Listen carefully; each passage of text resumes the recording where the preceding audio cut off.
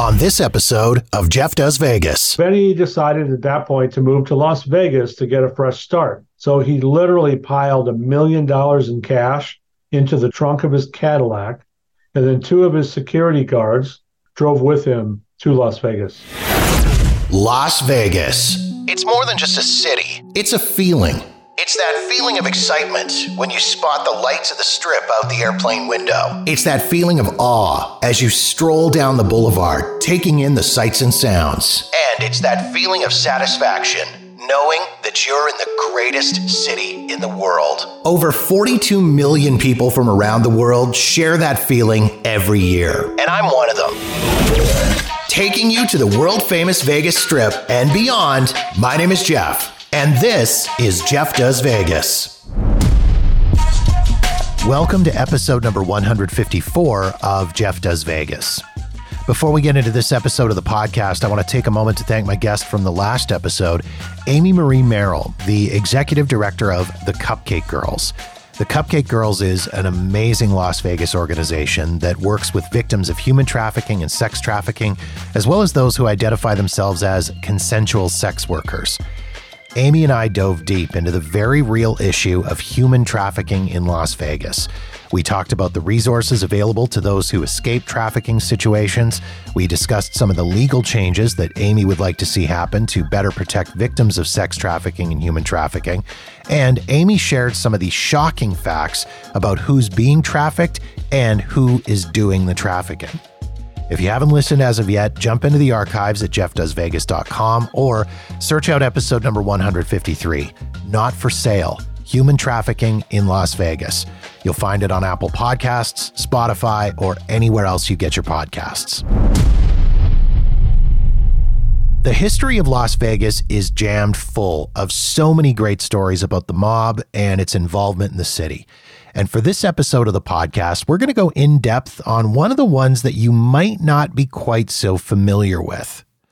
Originally hailing from a small town in Texas that doesn't even exist anymore, Benny Binion rose to become a kingpin of the Las Vegas casino scene, creating a legacy that's lasted well beyond his death in the late 1980s.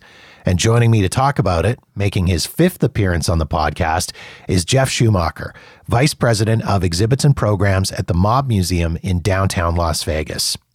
Jeff and I talked about what got Benny into gambling initially and his early life of crime, what prompted his move from Texas to Las Vegas, the unique trends that Benny set in the casino business, some of which are still being followed today, and how the Binion name lives on in present-day Las Vegas. Please enjoy my conversation with Jeff Schumacher of the Mob Museum.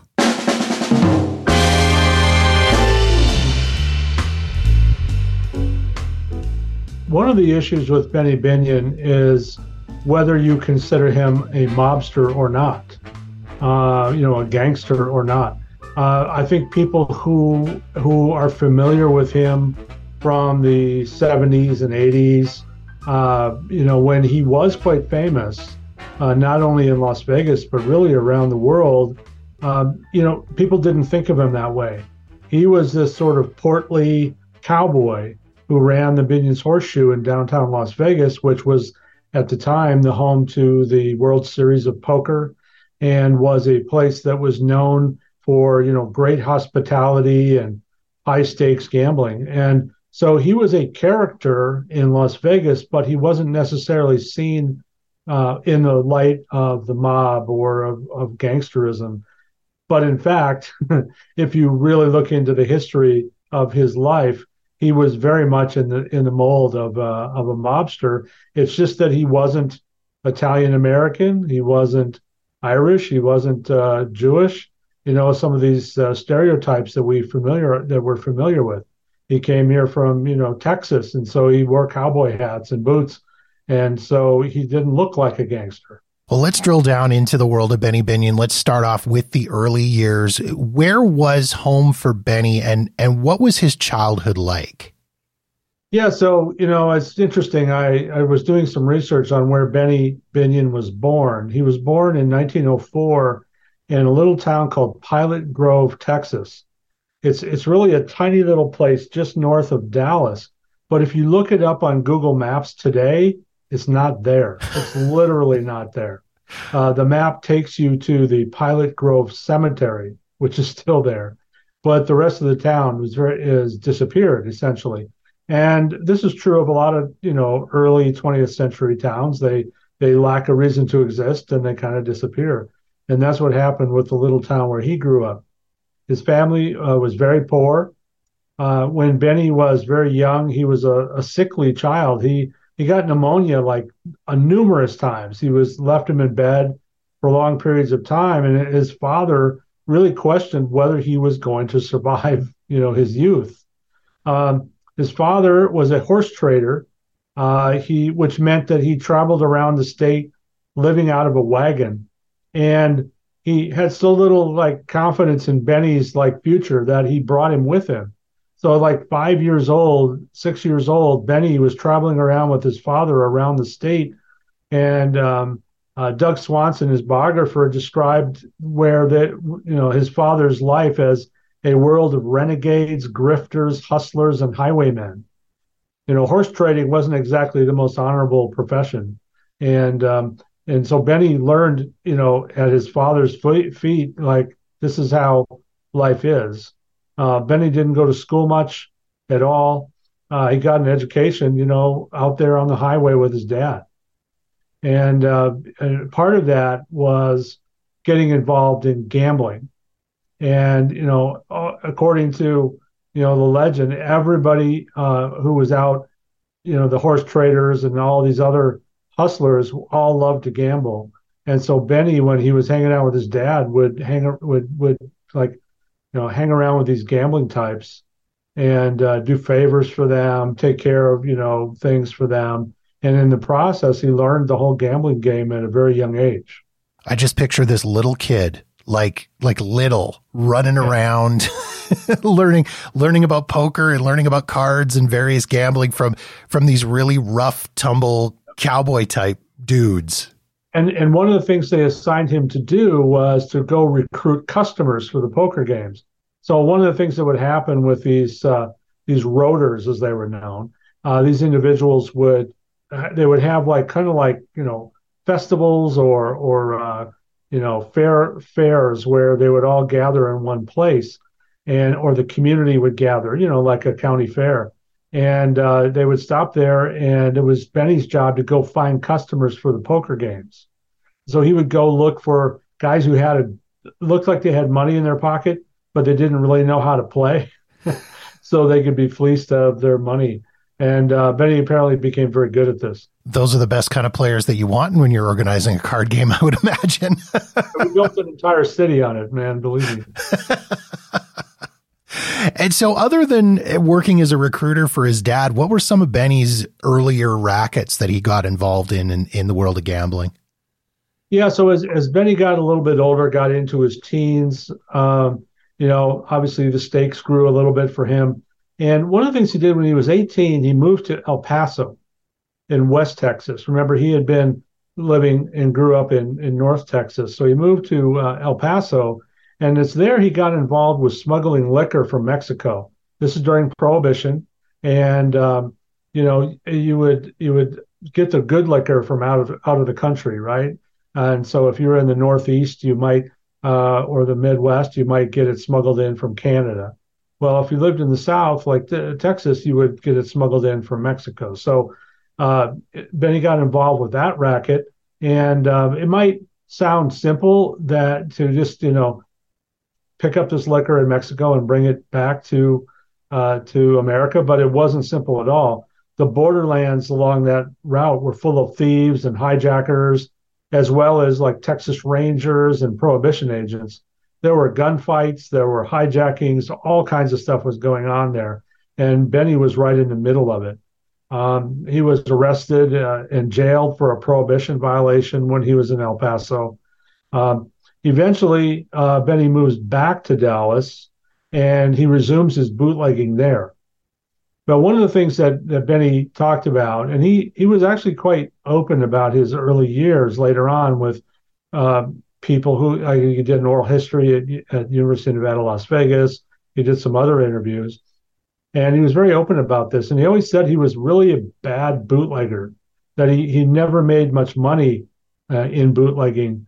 He also got arrested a number of times. Nothing serious, but for bootlegging, he served very little time in jail. But one time he was sentenced to 60 days in jail for carrying a concealed firearm. So bootlegging kind of from there he evolved into gambling. And gambling was where, Benny really excelled. And he did, I mean, other than just the bootlegging, he ran into other issues in Texas as well, legal problems. He was arrested for a couple of more serious crimes as well. Well, yes. I mean, one of the things that Benny got involved in as he was growing in the organized crime world was for murder. In 1931, Binion was working as a bootlegger, and he confronted a fellow bootlegger, a black man named Frank Bolding, and Binion believed that Bolding was stealing from him. So they went, Binion went and confronted him. The conversation heated up. Binion pulled a gun and shot Bolding to death. Multiple versions of this story came out. In one version, Binion said that Bolding had pulled a knife on him, so he was just defending himself by shooting Bolding. In a second version, Bolding had a knife, but he hadn't pulled it out yet when Benny fired. In any case, Binion told the police that Bolding had come at him with a knife. Binion was not arrested or jailed, but he did end up pleading guilty to murder. Now, you would think, okay, he was admitting to having committed this crime, but this was all kind of a ruse. He pled guilty to murder, and he received a 2-year suspended sentence. So he didn't serve a day in jail for that murder. And one of the reasons for that was that Binion was good friends with the district attorney, Bill McCraw. Bill McCraw wanted to run for governor, and it wouldn't have looked good if he had allowed Binion to escape the charge completely. So he had him plead guilty to murder, but then received no sentence. So Binion got out of that one, claiming self-defense and being close friends with the DA. Then, in 1936, Binion got into another confrontation with a competitor, a guy named Ben Frieden. And Frieden at that time, Benny was involved in the policy racket, kind of like what you would call a street lottery, where you would, every day you'd pick the numbers, somebody would come around and take your quarter from you, usually in the Black community or Latino community. People would bet a quarter and they'd say, I want my numbers today are going to be 3, 2, 1. And then every night the number would be picked and you would win or lose. Well, this guy, Ben Frieden, ran a competing street lottery with Binion. So Binion confronted him on the street, much like he had Frank Bolding, and he ended up shooting Frieden 3 times in the chest. Binion turned himself in, but once again, he claimed self-defense. Benny was indicted, but later the district attorney dropped the charges for lack of evidence. No, there were no witnesses, apparently, even though this happened right on the street in a busy part of town. So you have a situation where Binion, he killed 2 people, admittedly. He admitted shooting them to death, and did not serve any time for those crimes. And as you say, I mean, by this point, he was already quite in hard with organized crime. Did he join up with an existing organization for organized crime, or was he sort of striking out on his own, or was it a combination of the two? I would say it was kind of a combination. So one of the things that Benny did is he learned a great deal from a man named Warren Diamond. Warren Diamond was kind of known as the gambling kingpin of Dallas. But when Diamond died, Binion seized the opportunity and he started moving into greater dominance in the gambling business in Dallas. So as I mentioned, Benny started out in the numbers racket or the policy racket, and it was a gold mine for him. He made a lot of money from the Black community through the numbers racket. But then he also got involved with a high-end gambling place called the Top of Hill Terrace. And the Top of Hill Terrace was a very fancy place, akin to, I suppose, like the Flamingo Hotel in Las Vegas when Bugsy Siegel opened it. Very nice place. and a lot of celebrities ended up there. Howard Hughes showed up there. A lot of other famous people, whenever they would happen to be in Dallas, that would be the place to go. And Binion gained like a 50% interest in the business. So he had the numbers racket, he had the top of Hill Terrace, and then he started opening up dice games in the suites of downtown Dallas hotels. The first one he set up was at the Southland Hotel, and then he set up gambling parlors in several more hotels. So this is how he got the nickname. His organized crime group got the nickname the Southland Syndicate from the name of the hotel where he had his main operation. And you might say, well, what about law enforcement? Gambling was illegal in Texas at this time, actually everywhere except Las Vegas or Nevada at that time. Well, Dallas did not really enforce its gambling laws. It would conduct the occasional raid, and they would collect bonds on those who were arrested, or they would pay fines, and then the gambling would resume. And this was actually a money-making racket by the city. And the city, Binion once estimated that the city was receiving upwards of $600,000 a year just on the fines they levied against gambling operations. So, Binion was independent, organized crime group. He wasn't tied to any mafia groups directly. He wasn't tied to any other kind of organized crime like Chicago or any others. He was kind of his own man down there. I was going to say, it sounds like you say, like he wasn't tied in with the Chicago outfit or Kansas City or any of the other groups that would have been active right around that time period. Chicago tried, in fact, to infiltrate Dallas. They saw Dallas as an opportunity for them around this time in the 30s, but it didn't happen.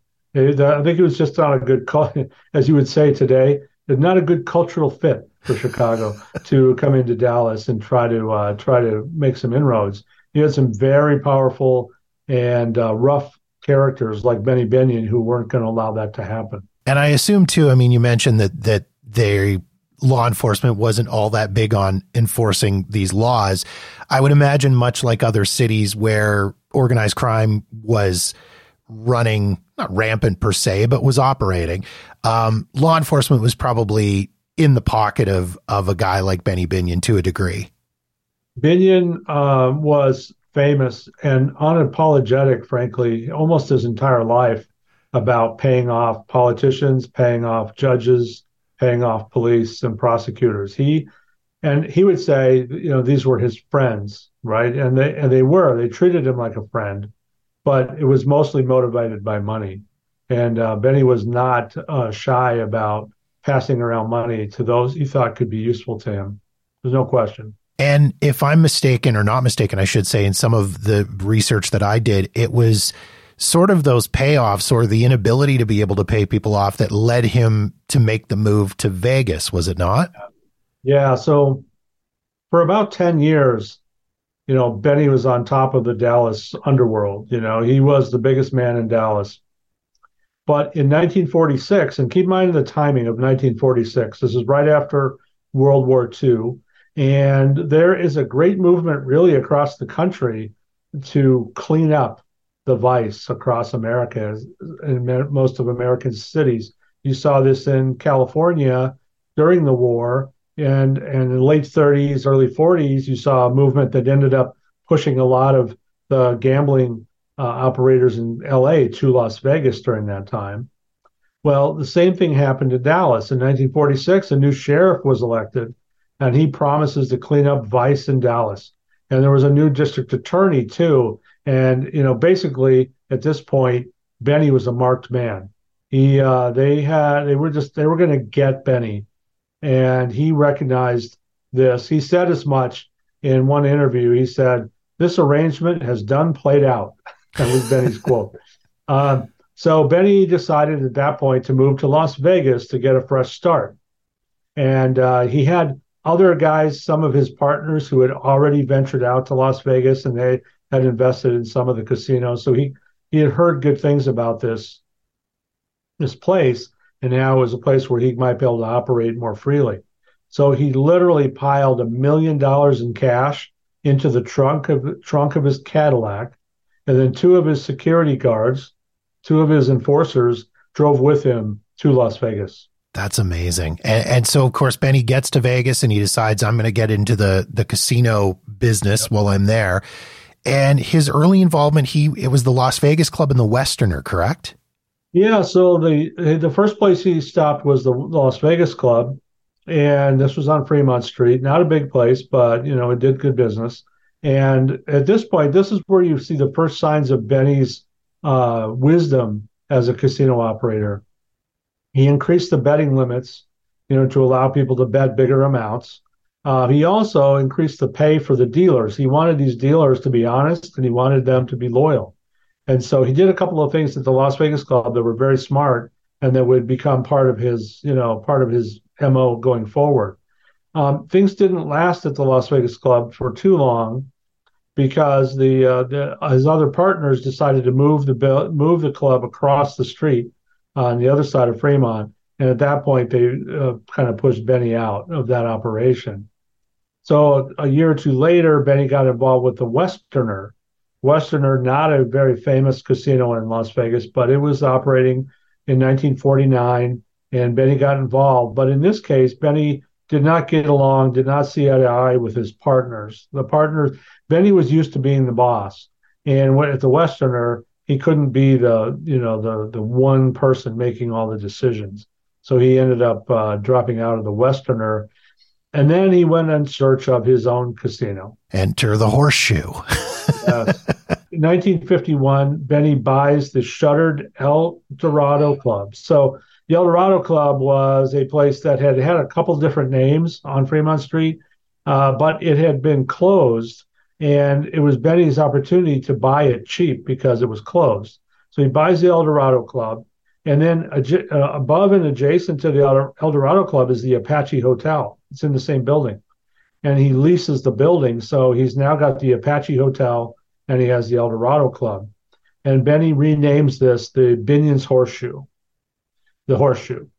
And he goes to the gaming board. He's like fully expecting to be granted a gaming license, and he is rejected. They're like, no, you're a racketeer and a gangster from Dallas. We don't want anything to do with you. So what Benny ends up doing is he brings in another person, a beard or a front man, Dr. Monty Bernstein.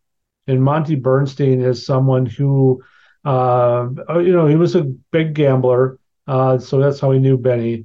But he's the person who is put up to get the license to run the Binion's Horseshoe. And at that point, Benny had a pretty interesting title. His title was bar and restaurant manager. And so that's how Benny really ran the Horseshoe at first. But Binion was absolutely committed to getting his license. And so he starts handing out money, bribes, if you will, to officials, government officials.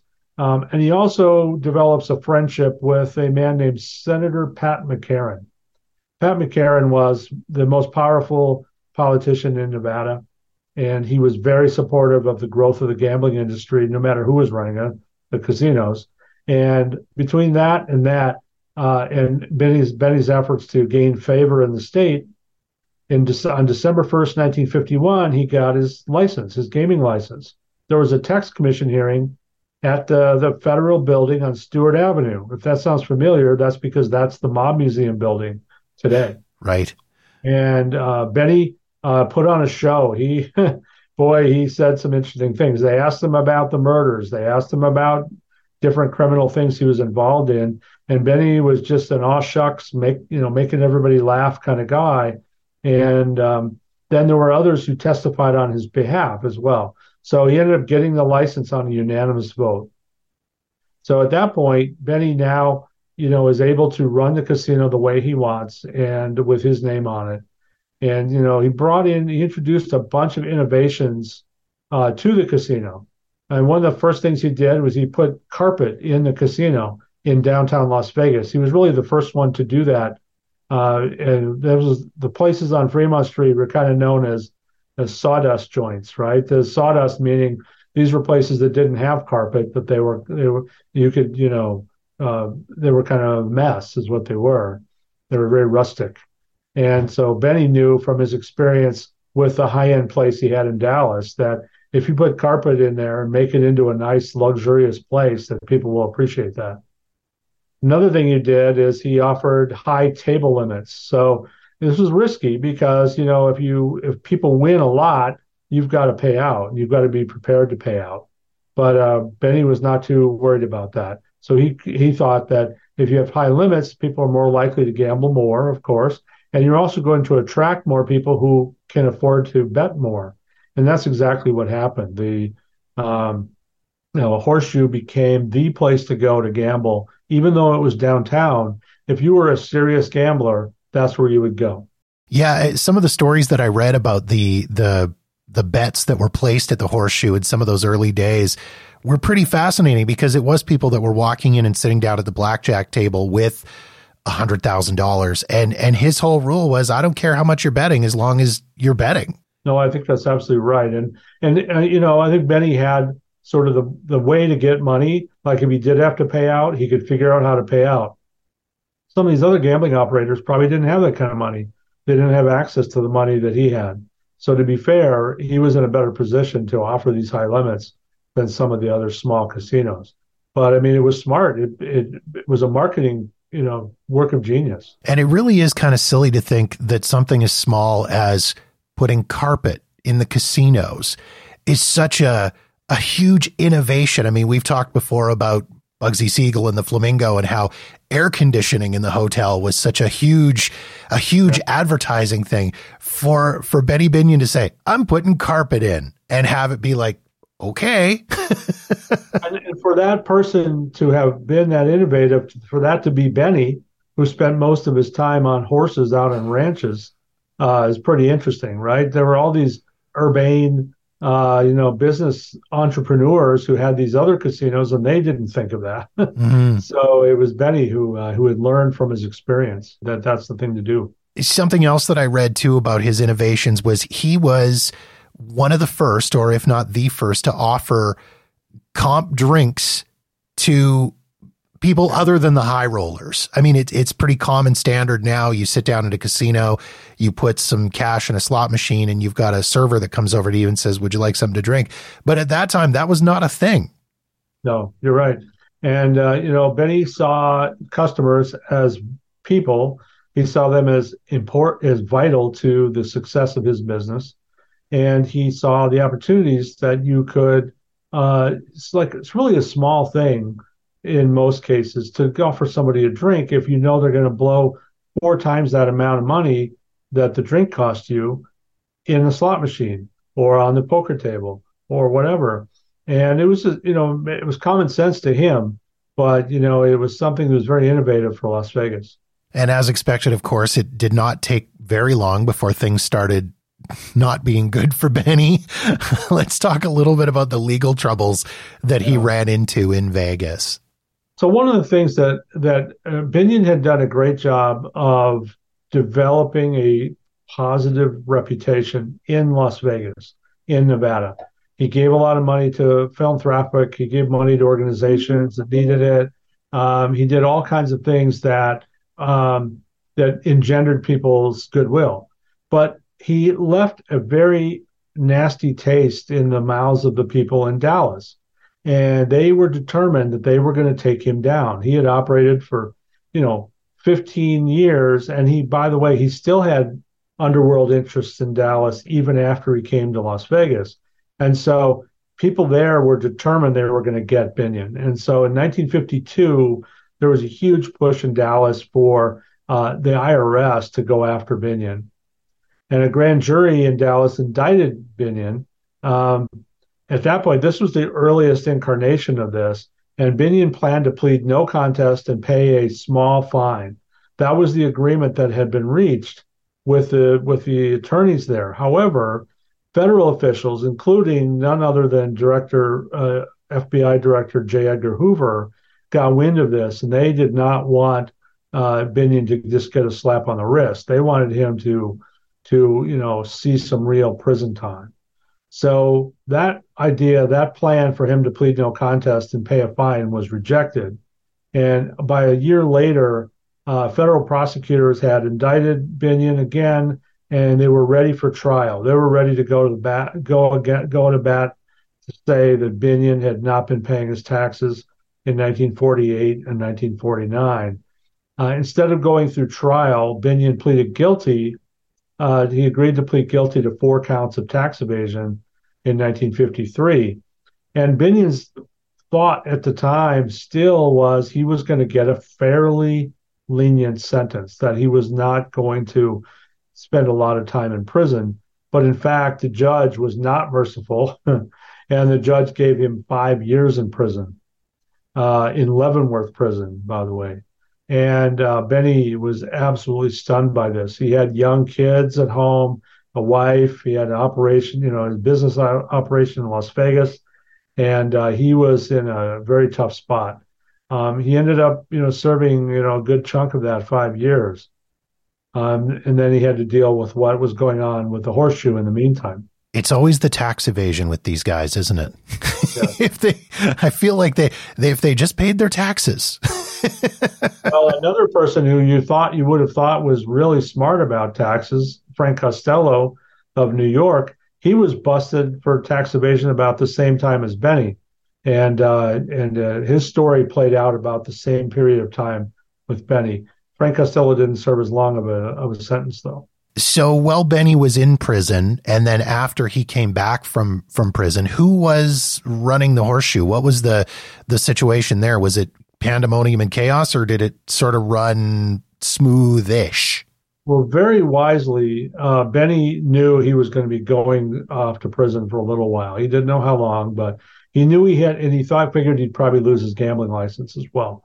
Well, he came up with a plan, a very clever plan, that for someone else to buy the horseshoe, with the understanding that when Benny was ready again, he would be able to take the reins back and run the horseshoe again. So Benny set up that a guy named Joe W. Brown. He was a gambler from New Orleans. He had a clean record, and Brown bought a big interest in the horseshoe, and then he would run the operation. And if you look at pictures from that period of time, the mid-50s, it doesn't say Binion's horseshoe on the sign. It says Joe W. Brown's horseshoe. Really? Yeah. So Joe W. Brown was running the horseshoe while Benny was in prison. But another interesting thing was that Brown was not the only investor who had a piece of the horseshoe at that time. Other people who had pieces of it included Meyer Lansky, mobster, Doc Statcher, mobster, Longy Zwillman, and Jerry Catena from New Jersey, both mobsters. And so this was a connection to the East Coast syndicate that Benny definitely had during this time.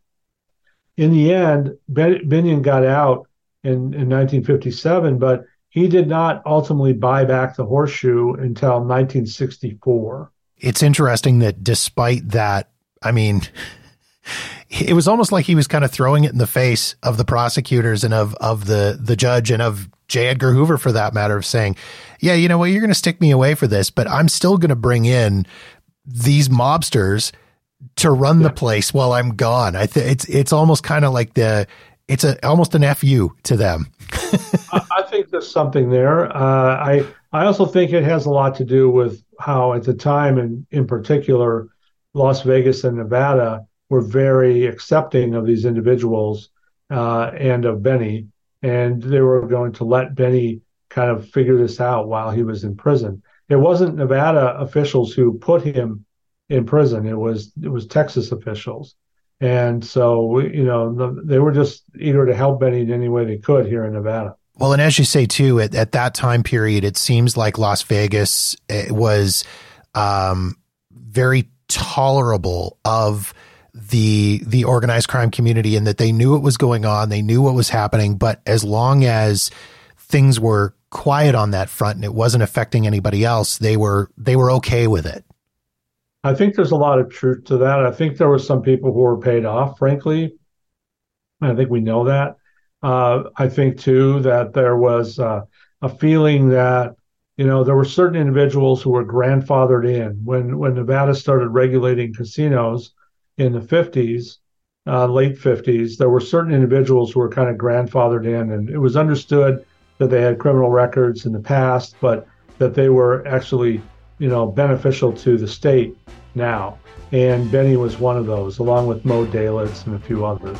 After the break, Jeff shares the completely bizarre tale of Benny Binion versus Herbert the Cat Noble and the long battle that eventually ended in murder. And we talk about the legacy of Benny Binion in Las Vegas and the contributions he made to the city that still live on today. That's next on Jeff Does Vegas.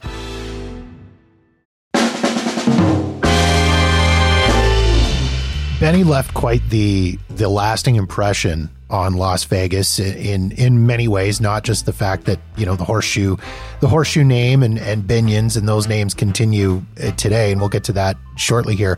But there were a couple of big things that he really did in the city, and that was, of course, the World Series of Poker. And something I didn't realize that he was so heavily involved with was NFR, National Finals Rodeo. Well, the World Series of Poker was something. It was an idea that Benny had after he saw a poker tournament going on in Reno. And he thought, you know what? What if we brought the best poker players in the world all together to play a tournament? And they called it the World Series of Poker. And the first one happened in 1970 at Binion's Horseshoe. And it was Benny's idea, or it was a combination of Benny and a couple people. But the idea was that, he would be sort of the master of ceremonies of this thing, and they would bring in all these sort of famous and infamous gamblers. And that's exactly what happened. And all it did was add to the mystique of Binion's Horseshoe. This is the place where if you were a knowledgeable, serious gambler, this is where you would go to gamble.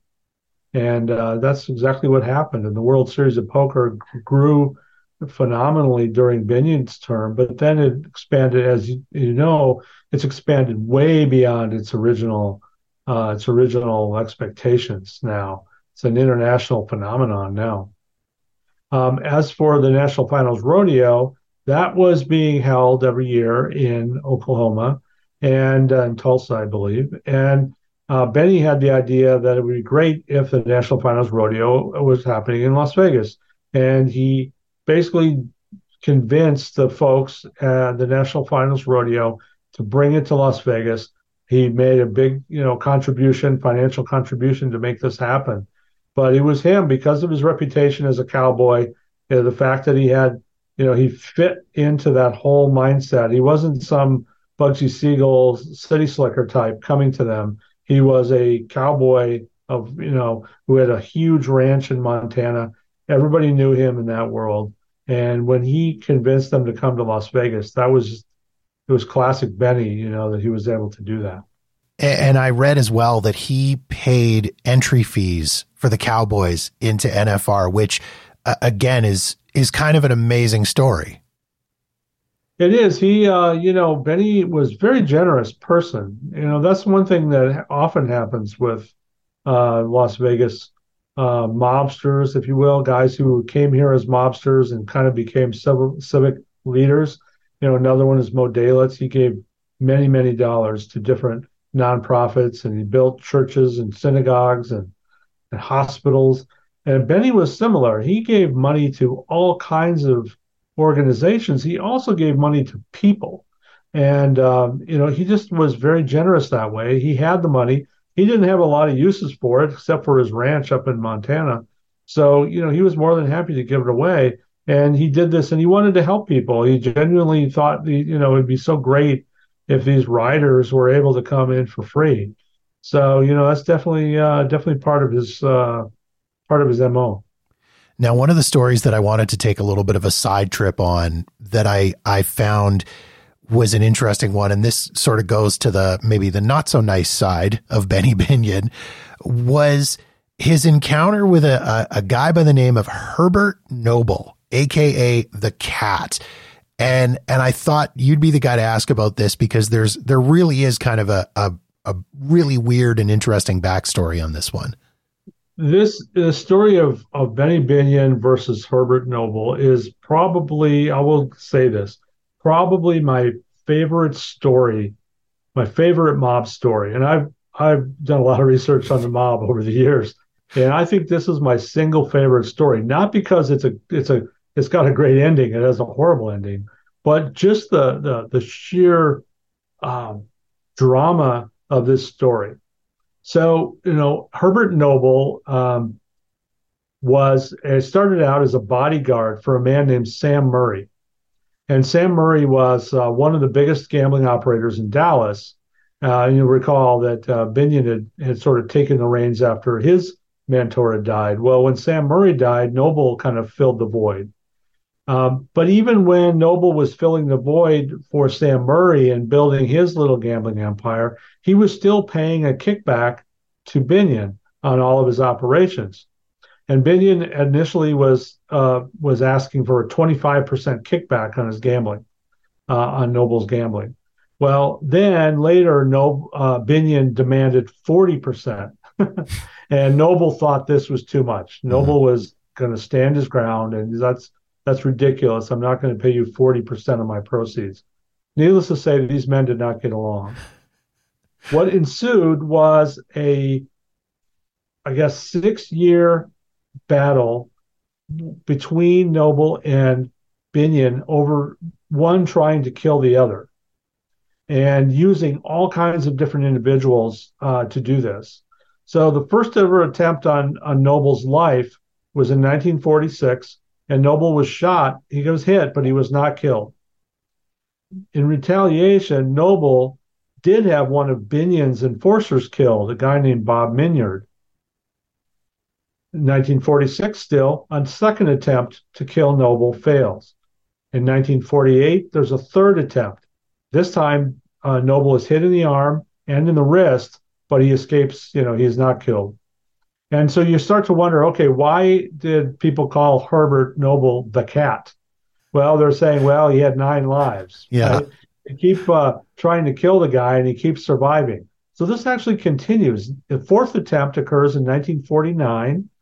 They try to blow up Noble's car. Well, he managed to thwart that attack. Then in that same year, there's a fifth attempt. Noble is shot in the leg, but he gets away. And then something really, really horrible happens. In that same year, 1949, there is a sixth attempt to kill Herbert Noble. But here's the thing. They put a bomb in his car. But that day, when the bomb was in his car, Noble wanted to drive his wife's car to go into town. So Noble is driving his wife's car, and then she starts his car to go somewhere, and it blows up and it kills his wife, Mildred. Horrible situation. Innocent victim is killed, and there are like 700 people who come to her funeral. And not that she knew 700 people, but there's people were so heartbroken about this poor woman being killed in this ongoing, gun battle between Noble and Binion, and bomb battle, I should say. Herbert was deeply affected by his wife's death. He kind of went crazy with paranoia. He was really freaked out. So Noble then tries to kill one of Binion's, hitmen, a guy named R.D. Matthews. Matthews, by the way, later came to Las Vegas with Binion and was kind of a big player at the Horseshoe. But Matthews actually lost an eye in that attempt on his life, but he did not die. Noble then tries to kill another one of Binion's hitmen, a guy named Lois Green, and he successfully kills him. And keep in mind, when I say Noble killed him, if you or Binion killed somebody, in this case, they're always working through intermediaries. There's always someone else who's actually doing the deed. Then we come to the seventh attempt on Noble's life. New Year's Eve, 1949. There is an attempt on Noble. He's gunshots are hit. He's hit in the arm and he's hit in the hip, which the bullet lodged very close to his spine. So there's a very long recovery for Noble, and he's in the hospital for several months. In 1950, that's when the eighth attempt on Noble happens. Noble is in the hospital at the time, and gunshots ring out, enter the window of his room at the hospital. And fortunately, Noble is able to duck down below his bed, and he's able to avoid being hit. It's just the stuff keeps coming, and just this really incompetent hitman, it appears. At this point, there is an effort by Davy Berman, who is one of the main guys at the Flamingo Hotel at that time, a mob guy, and there's a lot of publicity about these attempts on Noble's life and some of these other murders. And Davy Berman wants to make a peace settlement between the two. And he convinces Binion and Noble to talk to each other on the phone. Unfortunately, they exchanged pleasantries, but they really didn't agree to anything. And Noble is only enraged further by this. At this point, Noble, who is a pilot and he has airplanes, he has got a plan where he's equipped these 2 bombs to his airplane. And his plan is he's going to fly to Las Vegas and he's going to drop these bombs on Benny's house. Jesus.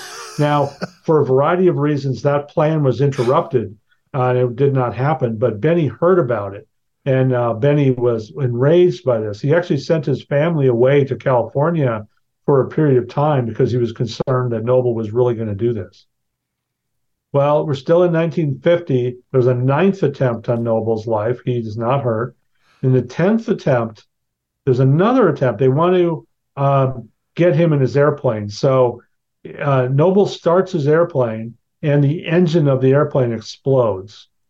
But for whatever reason, because he's a cat, I guess, Herbert Noble is not hurt in this attempt. There was some kind of metal shield on the engine, between the engine and him, and he was protected, and he was not killed in that attempt.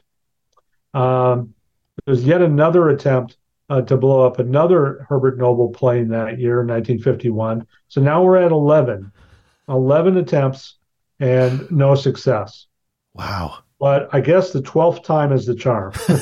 So the 12th attempt on Herbert's life is in 1951. And these guys working, we believe, for Binion, buried a bomb beneath Herbert Noble's mailbox. And Noble lived on a big ranch in Texas, and so his mailbox is about a quarter of a mile away from him. So he gets in his car, he drives to the mailbox, he stops the car right on top of the buried bomb. Somebody hiding nearby triggers the bomb, and Noble's body is blown to pieces. It was unrecognizable. The car and the body were just decimated by this. So at long last, whoever was trying to kill Herbert Noble, presumably Benny Binion, was successful out on the 12th attempt. And of course, you say presumably it was Benny Binion because it's never been proven that Binion was involved with this. Certainly never been proven. He was never prosecuted. It was never tried.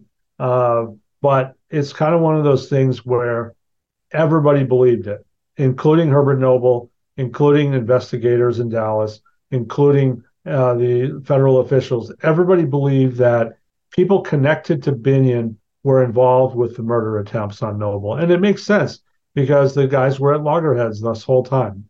And Noble himself was trying to kill Binion. So it was kind of going back and forth. The fact that it took 12 times, though, I mean, I can see why this is your favorite story in mob lore, because all the stories that I've read and all the stories you've shared with me, I don't think it's ever taken anybody 12 times to kill someone. No, and it's a lot of incompetence there. I mean, that's actually a little bit disturbing, right? And that's kind of what I think Benny suggested this at one point in an interview. He said, if it were me, I would have got it done the first time. That was his way of avoiding any admittal of what had happened. It's possible that of the 12 attempts, some of them, Benny may not have been involved with the planning. He may not have. He kind of just sent out the word, I want, Herbert Noble killed, and some of these guys freelanced it, But and that's what happened. I believe Binion was behind it in one way or another, and he finally got his man. Unbelievable. So Benny Binion passing away. When did Benny pass away? And he didn't go out in a blaze of glory the way Herbert Noble did. When and how did Benny Binion pass away? Yeah, so Benny, I remember this. I was working at the Las Vegas Sun newspaper at the time. He died of natural causes, basically heart failure, on Christmas Day in 1989. And 1989 was actually a big year for this. Benny Binion died that year. Hank Greenspun died that year, the Las Vegas Sun editor, and also Mo Dalitz. So all these like really big figures in Las Vegas history all died that year. Benny was 85 years old when he died. So after he died, his son Jack, had been running the business long before. In fact, since 1964, Jack had been running Binion's Horseshoe Club. So he continued to do that. But then after Teddy Jane died, that was Benny's wife, Teddy Jane, when she died in 1994, then there became a family struggle over the Binion's Horseshoe Club. And in the end, Becky, the younger daughter, she bought out her siblings and took over Binion's. Sadly, Becky was not a very successful casino operator, and the Horseshoe started declining rapidly at that point. Yeah, I from what I had read in the bits of research that I did into that time, that was a very rough time for the Horseshoe, and that there were loans that were made and there was money that was handed out, and it was not a good time for the Horseshoe. It would have made a lot more sense for Jack Binion to run it. Even to this day, he's still alive. He's known as a greatly admired casino operator. And for whatever reasons I can't explain, the siblings fought over this, and Becky ended up winning. Now, what Jack did is he ended up operating casinos in Mississippi and other places, and to this day, he's still very successful, having his hand in, more semi-retired now, but still very successful. While Becky ended up selling Binion's in 2004, she sold it to Harrah's.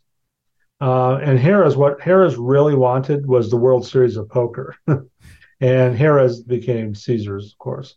And so Harrah's then turned around and sold the downtown casino, the Binion's Horseshoe, to the MTR Group. I don't know who the MTR Group was, but they ran it for a while, and then they sold it to the current owner, which is TLC Casino Enterprises. And they run the Binion's Horseshoe now as just Binion's. So they have the Binion's name, but Harrah's has the Horseshoe brand. And one of the big things that just happened this year is Caesars Entertainment rebranded one of its hotels on the Strip as the Horseshoe.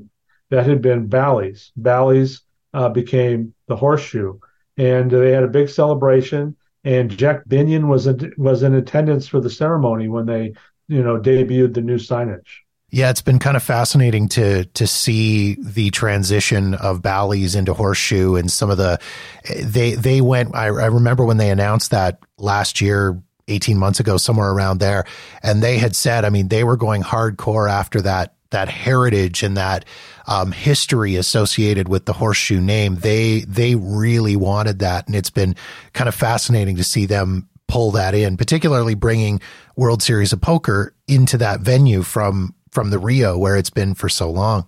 That's right. And Caesars has been using the Horseshoe brand actually outside of Las Vegas for a number of years. They have Horseshoe casinos all over the country. So you mentioned what Jack is up to now. Are there other members of the Binion family that are involved in casino ownership or anything at all like that? I don't think so, unless you know something I don't. Now, Jack most recently was serving as chairman of Wynn Resorts. Pretty big deal. He stepped down from that recently, but then he continues to serve as a consultant in his semi-retirement. As for Becky Binion, Becky Binion, she's been out of the casino business, I believe, since 2004. I think she's still got a lot of friends, old Vegas friends here. I know she's still active in the community, but I don't believe she's running any casinos. And of course, Ted Binion, sad story and a very bizarre, odd story, which at some point I want to have you back on to get into, because Ted, based on what I read as I got deeper down the rabbit hole with the Ted Binion story, he deserves a podcast episode all of his own because of the situation. So we'll get into that at some point down the line. Has the Binion story ever been dramatized at all for TV or movies? Because I feel like it's ripe for a blockbuster film. Well, I agree with you. I will say first that there are two excellent books out there about Benny Binion. There's one called Blood Aces by Doug J. Swanson. Now, Doug Swanson was a journalist in Dallas, and he still is, I guess. And he wrote a terrific book called Blood Aces, which really chronicles Binion's career, his life from birth all the way to the rise of the World Series of Poker and everything else. There's another very good book by a man named Gary Sleeper called I'll Do My Own Damn Killin'. And it came out before Blood Aces, and it is a biography of Binion as well, but not so much about the Las Vegas part. It really Gary focuses more exclusively on Benny's Dallas years, and it's very detailed and very good. As far as TV or movies, there was a TV movie, a Lifetime movie in 2008 called Sex and Lies in Sin City. And there's some fairly big actors in that. There was Mina Subari, Matthew Modine, and Marcia Gay Harden are all in that movie. Again, made for TV, 2008, really before the whole streaming world took off. I will say that in my mind, and by the way, there have also been some movies made about, that was about Ted Binion, that the movie I'm referring to, the Lifetime movie, that was about Ted Binion's story, but it deals with a lot of the whole Binion clan as well. But to your point, I don't think a great movie has been made about Benny yet. And I think there's a lot of room there for, just think about the Herbert Noble story. That could be a movie in itself. Right. I feel like the Binions deserve a Goodfellas / Casino / Scorsese treatment, like really, in all honesty. Yeah, no, I mean, you've got, and there are all kinds of ins and outs to the story we didn't get a chance to get into, but, Benny had this huge ranch in Montana. And there's, as I understand it, there are stories to be told about that too, that are still to be, still to surface. And then there's a lot of stories about the way that he ran the horseshoe and about how cheaters were handled. They were not handled very kindly there. And there's a whole Ted Binion story and how Ted kind of, his drug problem led to his death, and about the saga that ensued after that with 2 trials. And like you said, we'll get into that another time. But there is just so much there that has not been fully explored by Hollywood. Well, I don't know if Martin Scorsese listens to this podcast. I'll tag him on Twitter. If he's on Twitter, I don't know. But I feel like he should be in on this story. Jeff, pleasure as always to have you on the podcast and have a conversation about this. And thank you again for taking time to jump on. This is, again, you always come with fascinating stuff, and I love having you on. So thank you so much. Well, yeah, thank you for having me. I love sharing these stories with people, and it's a lot of these stories are in the Mob Museum. The Benny Binion is not well represented in the museum right now, but he will be eventually. And it's just one of many great stories in this genre.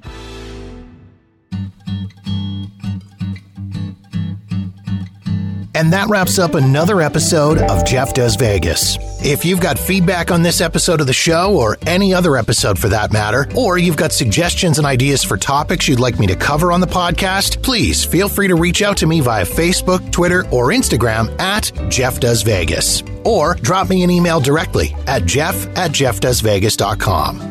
In the meantime, thank you so much for checking out the show. Be sure to follow us wherever you get your podcasts so you'll know the moment new episodes are available. And don't forget to visit jeffdoesvegas.com for past episodes and show notes. My name is Jeff, and this has been Jeff Does Vegas, a Walker New Media production.